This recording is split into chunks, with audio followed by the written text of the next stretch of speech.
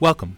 This is the Life Habits podcast series, and my name is Carl Vredenberg. This is the series that helps you to learn new habits to optimize your life in order to stay sane in this crazy world. This is episode number 87, and the topic for today is thinking errors that hurt your health. And you may well expect that on that topic that I have Marie-Josée Char with me back again, and I do. So welcome, Marie-Josée. Thank you for having me, Carl. I love being here. And we love having you. And this topic, I think, is really intriguing. So we've talked before on a variety of the podcast episodes about various aspects of how to improve your health. And I love this notion of you coming back and saying, well, there's some things that you could fix in the way that you think about your health that really, once you address that, you could even optimize further the various things that you've talked about on previous episodes. So why don't you give us an overview of the kinds of things we're going to be going through? Yes, absolutely. So usually I talk more about how to cultivate the good things in our lives, but it doesn't mean that the bad things don't happen or that the bad thoughts don't emerge out of the blue every now and then. And so today I'm going to be talking about those a little bit more and how to sterilize them, to take from Benjamin Hayden's quote, who says, "Fortunately for serious minds, a bias recognized is a bias sterilized." So we're going to try and do that today and sterilize 6 thinking errors, and even go a step further and also talk about what we can do not only to just sterilize it, but to take advantage of it. So that's the goal. So why don't we get started with number 1? I'm going to start by sharing a story, and those of you who know me may know this story already. It's the story of how I met my husband, and so I guess I just gave up the punchline before I started the story. But it started with his father, who was my dad's best friend, who thought that I was the perfect wife for his son. And so he kept bugging me, meet my son, meet my son, meet my son. But of course, I wanted nothing to do with his son because I had heard over the years all the stories of what he had done with his friends that I shouldn't have heard maybe, or that kind of thing. And he also lived far away, and I didn't want to leave my hometown. So the more his father insisted, the more I resisted meeting him. Finally, his father, 4 years later, insisted so much that I said, "All right, Bob, just so you get off my case, I will meet your son. I will meet him once, and then let's be done with this conversation." And Bob shook on this transaction very confidently, and he organized a first date. Now, I got ready for that first date with the same level of enthusiasm as I do when it's time to clean my garage, which means next to 0. And then I went through the motions trying to prove to myself that this wasn't going to work. So I'm going to leave the story at this right now, and I'm going to finish it up at the end of the podcast. Mm-hmm. But what I wanted to illustrate with this story is that there is no one so blind as those who will not see. And so I wanted this relationship not to work. Well, I didn't want to start a relationship to begin with this guy. So I went through the motions to try and prove to myself that we were not meant for each other. And that is what we call the confirmation bias. And the confirmation bias says that what you believe to be true, you will find a lot of information confirming what you're thinking. And it's like you have an internal lawyer that's seeking out the proofs that you're right. And what you don't want to be true, or what you don't want to see, then your internal lawyer is finding ways to discredit the sources that are saying the opposite of what you want to hear. So, for example, if you're an avid jogger, you're likely to find a lot of information saying that it does nothing wrong to your joints. It's actually a good thing to jog even if you have a knee problem or something, because it's going to strengthen them.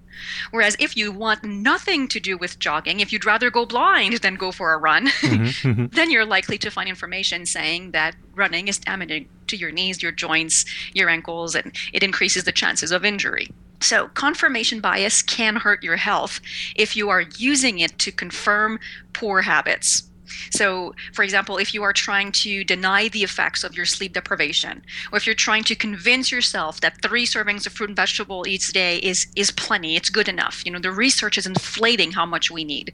So confirmation bias is something that can definitely hurt your health.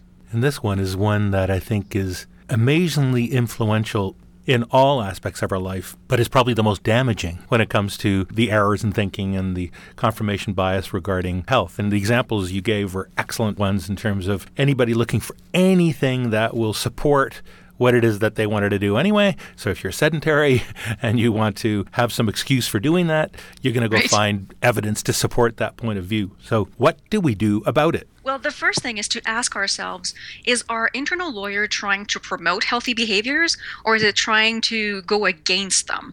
So if you are finding yourself always justifying not sleeping enough, not eating enough fruit and vegetables, being okay with fast food, being sedentary, then your internal lawyer needs a little injection with, health promotion of some sort.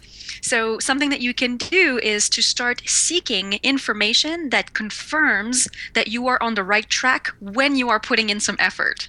So it might require a little rewiring, but if you are looking to start eating a little bit more fruit and vegetables, for example, then go out and find some information that says all the benefits you're going to get from that. If you're seeking to start sleeping a little bit more, go ahead and read about the benefits of getting rid of our sleep deprivation. And that should boost your lawyer a little bit, and do it with a very open mind. And that should boost your lawyer a little bit so that he or she starts to work in a healthy direction. So you want to counter kind of the negative information or your natural inclinations, or that internal lawyer going and finding confirming information, and force yourself to actually read and take seriously and internalize some of that information that internal lawyer is not wanting you to go and have a look at. Great stuff. The next one, we're going to go to sunk costs.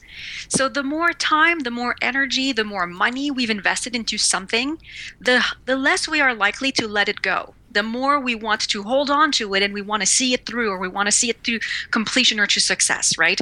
So that's the case, for example, when we've invested some time over a series of weeks watching a TV show, and now it's no longer as interesting as it used to be, but because we were now invested in it, we're going to see it through the end.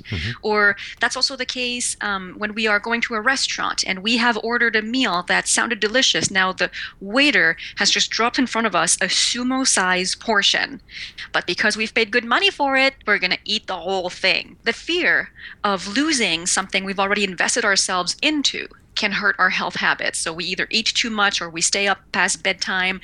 Sometimes we might be working too long, even if it's not necessarily required that day, but we work past our workout time, for example. Some people may have a tradition of going out way too late every Thursday night with their coworkers, but because it's been a tradition, they don't want to let go of it. So you're sticking to what it is that you've already got in motion, and if that's not a good thing, then you're sinking costs further into something that is not going to be good for you. So an excellent other one that we need to address. I love the name sunk costs as well, or the title you've given to this aspect of errors in thinking. Can you tell us a little bit about how we can counteract this whole tendency toward, as you call it, sunk costs? Absolutely. Well, the first thing is to recognize, when does our reluctance to let go hurt our health? Very often, if we're through that meal and we're feeling, oh, I'm getting stuffed, but there's still some good food on my plate, we realize we're there. And so it's the time to just say, okay, it's a sunk cost. I'm not getting any more benefits out of the next bite. I'm probably not going to enjoy it even, right? So realize what they are doing in your life, but then you can also flip the switch to them working to your advantage. And how to do that is to start investing in a health coach, in a personal trainer, in some sessions with a registered dietitian. Because if you have spent more time, more energy, more money to find a good professional and then to pay for their services, now you're increasing the costs of what they have done for you. And so as you're doing that, you won't want to let go. So you're tricking yourself into now realizing that you've now sunk some costs into some positive things that you're doing about your health and your life, and you'll want to continue on with that as well. All right, now we've fixed our confirmation bias, Marie-Josée, and we have now sunk costs into positive things for our health. What's next? The next one is loss aversion. And all of those biases and thinking errors are probably not new to your listeners. They have probably heard of them via other podcasts before. But I think the newness is to bring them in the light of our health context. So loss aversion, we all hate to lose, that's for sure. And there are some famous quotes that say that failure is more important than success. For example, Bill Gates says, it's fine to celebrate success, but it is more important to heed the lessons of failure. Now, this is very common thinking. I'm not sure if I agree with it, being from the field of positive psychology, although I have to say that it's hard to disagree with Bill Gates when it comes to success. But anyway, that serves to prove that we have a fear of failure or an aversion for loss. So actually, studies estimate that losses have twice the psychological impact of an equivalent gain. People would rather not lose than they would rather gain. And so as a result of that, we're afraid to be missing out on things. That's why we choose the happy hour over going to the gym, for example, because we don't want to miss out on what could happen at the happy hour. And that's why we stick to Facebook much past bedtime, because we don't want to be, out of whatever is going on Facebook. So the loss aversion, the fear of missing out on things can be detrimental to our health. And what do we do about trying to turn that around? Well, number one is to realize, when are we consistently choosing against sound health behaviors? Maybe you'll realize that you're always afraid to miss out on something, and so you sit at the office too late, and so you go to bed too late, and so you go to all the parties because you're afraid to be missing out on things. So realize, what domain is it that you are doing that in? And is it really worth it? Now, once you've realized that, if you want to flip the switch and use it to your advantage, then also realize what you are losing in the health category. Maybe you have been losing your cardiovascular capacity over the last couple of years. Maybe it's your muscular strength. Maybe it's your flexibility. Maybe it's your vitality, your energy levels. And try and put more emphasis on the loss of those healthy things versus the loss of the not so healthy things that seem to be driving you a little bit more at the moment. So we've now fixed our errors in thinking with regard to confirmation bias, our sunk costs, and the loss aversion.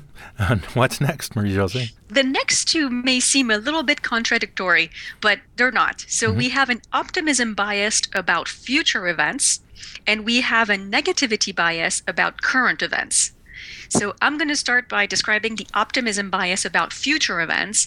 And that's the whole thinking of, well, it won't happen to me, right? We hear that 1 in 8 women will have breast cancer. Oh, but it won't be me. We hear that by 2050, 1 in 3 adults will have diabetes. Oh, but it won't be me. I might be overweight. I might be sedentary. I might not be eating the right foods. I love sugar, but it won't be me. So we love to think that way because it helps us deal with the realities of what's going on around us and what we think is undesirable, obviously. And what's really funny is that when I run wellness workshops, I ask people, how many of us are definitely a below average driver? And in a room of 200 people, there will be about 6 or 7 hands up in the air, including mine.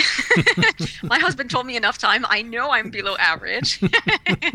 But if you have 200 people, we should have 100 hands up, right? So we're all very optimistic about ourselves and what's going to happen in our lives and that kind of thing.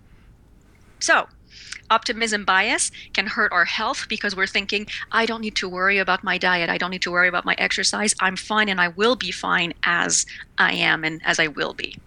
Now, what do you do about that one? This one sounds really, really damaging because this is the one that, regardless of what kinds of things people may even hear, everything they read about what problems they may be encountering, they're just going to ignore all of those and have no impact on them whatsoever until it's too late. And then they'll be definitively experiencing, some of those negative effects. How do you counteract this particular one, Marie-Josée? Well, this one is really just be honest with yourself. You know what you're doing. You know if you're sleep deprived. You know if you don't eat right. You just know it. Nobody ignores the state of their habits. We may try to pretend they don't matter, but really we know. And so focus on what you know to be true and then compare it to what you're already doing. Now, it's not a huge solution, but it is the solution. Now, what I suggest people do about it to try and flip the switch a little bit more is to try and be optimistic about the results you'll get for the effort you provide.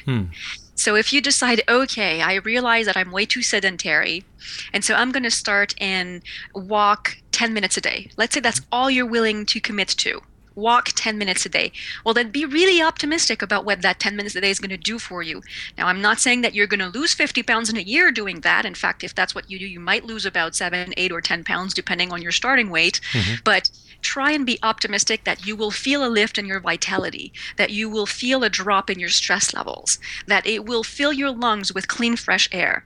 And be optimistic about that instead of saying, well, it's only 10 minutes a day, it's not going to give me a whole lot of results. It strikes me too that, like when we were talking about the confirmation bias as well, that a lot of the real difference that we can make here is recognizing that our mind has these influences on us, right? That if we are aware of the fact that we have an optimism bias, and that when we hear any kind of indications of impact on health negatively and the like, and that we say, it won't be me, and you'll be optimistic about that, realizing that that's what human beings do, that they have this tendency of having this optimism bias and negative bias on other topics, that being aware of that, catching yourself in the act of actually doing that. Like as you're reading a report about some health issue, let's say, or information about sleep, like you just described just now, the natural reaction would be, well, that's not me. As you've said many times before, I'm good on that. I'm fine. I can do without sleep. I can multitask like crazy. I'm fine. I mean, I can ignore all the research because it really doesn't apply to me. Right. Realizing that human beings and our minds have this tendency, and these various tendencies that you're describing here, I think is half the battle, or even more than half the battle, to catch yourself in doing these things, to be able to actually stop yourself and say, well, wait a minute. I just did this, analysis of this study I just read and just convinced myself that it wasn't relevant to me. Actually, I remember this podcast that Marie-Josée did on the Life Habits podcast, and she talked about that, hey, we have this tendency to actually have this optimism bias and not take seriously those kinds of things. And you know what? I'm going to catch myself in doing that. And I'm going to read this study and say, okay, how do I want to change, my behavior with regard to this? So a lot of these errors in thinking are incredibly important because they're a lot of the time the things that prevent you from doing the very activities and behaviors and developing habits that we've talked about on many previous podcast episodes. And if we don't solve these ones, or at least be recognizing that we're doing this, we're not going to be able to change the behavior, right? Those biases and those thinking errors serve a purpose. And they serve the purpose of making us feel better about the decisions that we have probably already made, right? Yep. And sometimes it's okay to try and make ourselves feel better, but we really have to weigh the consequences of continuing in a direction versus changing our mind. And sometimes it's okay to keep in our current direction, but sometimes the costs of not changing our mind are way heavier than the costs of feeling bad about saying, okay, maybe I got to change something. We've talked before on this podcast series about topics like mindfulness, of being in the moment and stepping back and realizing what it is that we're doing or not doing. I think a lot of what you're describing here, Marie-Josée, is everybody sort of just bowling ahead without thinking, without stepping back and thinking, well, wait a minute, am I fooling myself here? Is my mind, influencing me to, as you say, to make me feel good about myself? But in actual fact, if I want to really be healthy and be truly happy, I really should be counteracting a lot of these kinds of errors in thinking. Absolutely. Actually, those errors in thinking come from the fact that our ancestors had to very often make really, really quick decisions because obviously our jaws, our claws are not threatening next to a crocodile or a bear. We're not fast next to a lion or a puma, right? So if we were able to survive, it's because we were able to think quicker, brighter, sharper, and take action in response to the threats in our environment. And so to do that, we have developed thinking patterns that are really fast, but not necessarily completely accurate. So none of what I'm describing today can be a life-threatening bias or thinking error when we're faced with an angry lion, but they become more dangerous in today's context. And our thinking is also not as geared to kind of the longer term benefits. Like you say, our minds are geared for that immediate, how do you make a really quick summary and assessment of a situation, come up with a conclusion very quickly of information that is really complex, to be able to make sense of it quickly, as you say. But it doesn't serve our needs a lot of the time to be making quick snap judgments like that when we're talking about things that impact our long-term health. That's right. What's the next one? So earlier I said there was optimism bias about future events. There's also negativity bias about current events. And that one is very easy to illustrate. Let's say you go to work, you have a normal day, pretty good, have lunch with a coworker, this, that, the next thing. It goes pretty well. But there's one thing that does not go well. You have a meeting with your boss and they're not happy with the last report you sent in, for example, or your sales results this quarter, or whatever the case may be. When you go home at night, what are you going to be talking about with your loved ones? That one thing that did not go well, right? So we have a high negativity bias. Negative emotions have more impact on us and on our day than positive emotions do. Now, that's not really good for our health because negative emotions are associated with biochemicals like cortisol, for example, which is a stress hormone. And it's not a stress hormone as in, oh my God, I was crossing the street and there's a car coming my way. That's adrenaline that's getting you out of the way. Cortisol is the nagging, unfinished tasks, the conversations that keep being repeated in our minds. That's what cortisol does. But cortisol makes us want high sugar, high fat food. It causes insomnia. So it's not good for our health habits. Now, if we were to focus a little bit more on the positive emotions or learn how to boost the positive emotions, then we would not only reduce that cortisol, but we would also boost serotonin and oxytocin and dopamine, which are more feel-good hormones and biochemicals that help us be more self-regulated and so diminish our food cravings, help us sleep better at night, help us be more self-regulated with our emotions and with our intentions to work out. And increasing your positive emotions, I might suggest that listeners that haven't yet listened to 2 episodes ago was on the topic of happiness and increasing happiness. And so there's a lot of advice there too on how do you increase your focus on positive as compared to the negative. Absolutely. I'm sure your listeners are familiar with the gratitude journal, the random acts of kindness, some resilience tips. I wrote an article called Try These Mood Boosters If You Dare. So if somebody has missed your previous episode and just wants to scan quickly through something fast, they can also look that up. For the whole biochemical thing, if some people were not able to quite wrap their mind around it as I was saying it, they can also go to bit.ly/wellness model. That's bit.ly/wellness model for a summary of it. Okay, now we've pretty well knocked off most of these thinking errors, but is there one remaining one? There is one last one. Good. And it's the desire to fit in. Okay. That last one was trying to fit in real hard, too. So we all want to feel like we belong. We want to be part of a group. And this is why teenagers can do really silly things when they get together with their friends. Right.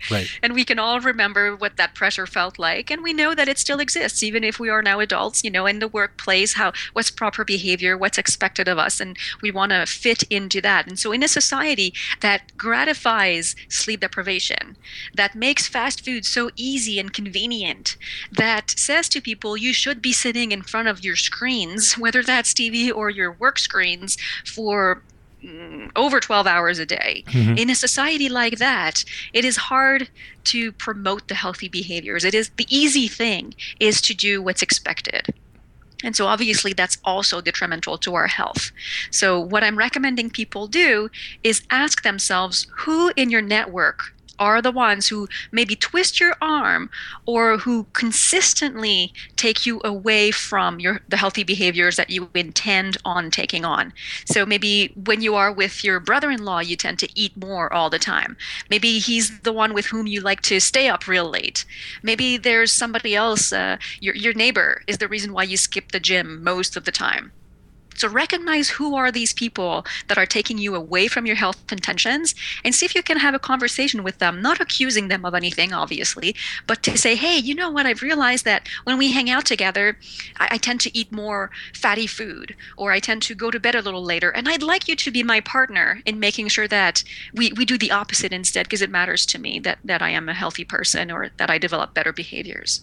You've mentioned before, too, we're talking about wellness cultures, that you also want to associate yourself with, positive people, so that if you want to fit in and you're fitting in within an overall group that is championing the very positive things that you're wanting to do, that's where you can use this fitting in approach to your benefit as well, right? Yeah, and for those who want to use the fitting in approach in a positive way at work, I wrote a blog post about how to create healthy pressure.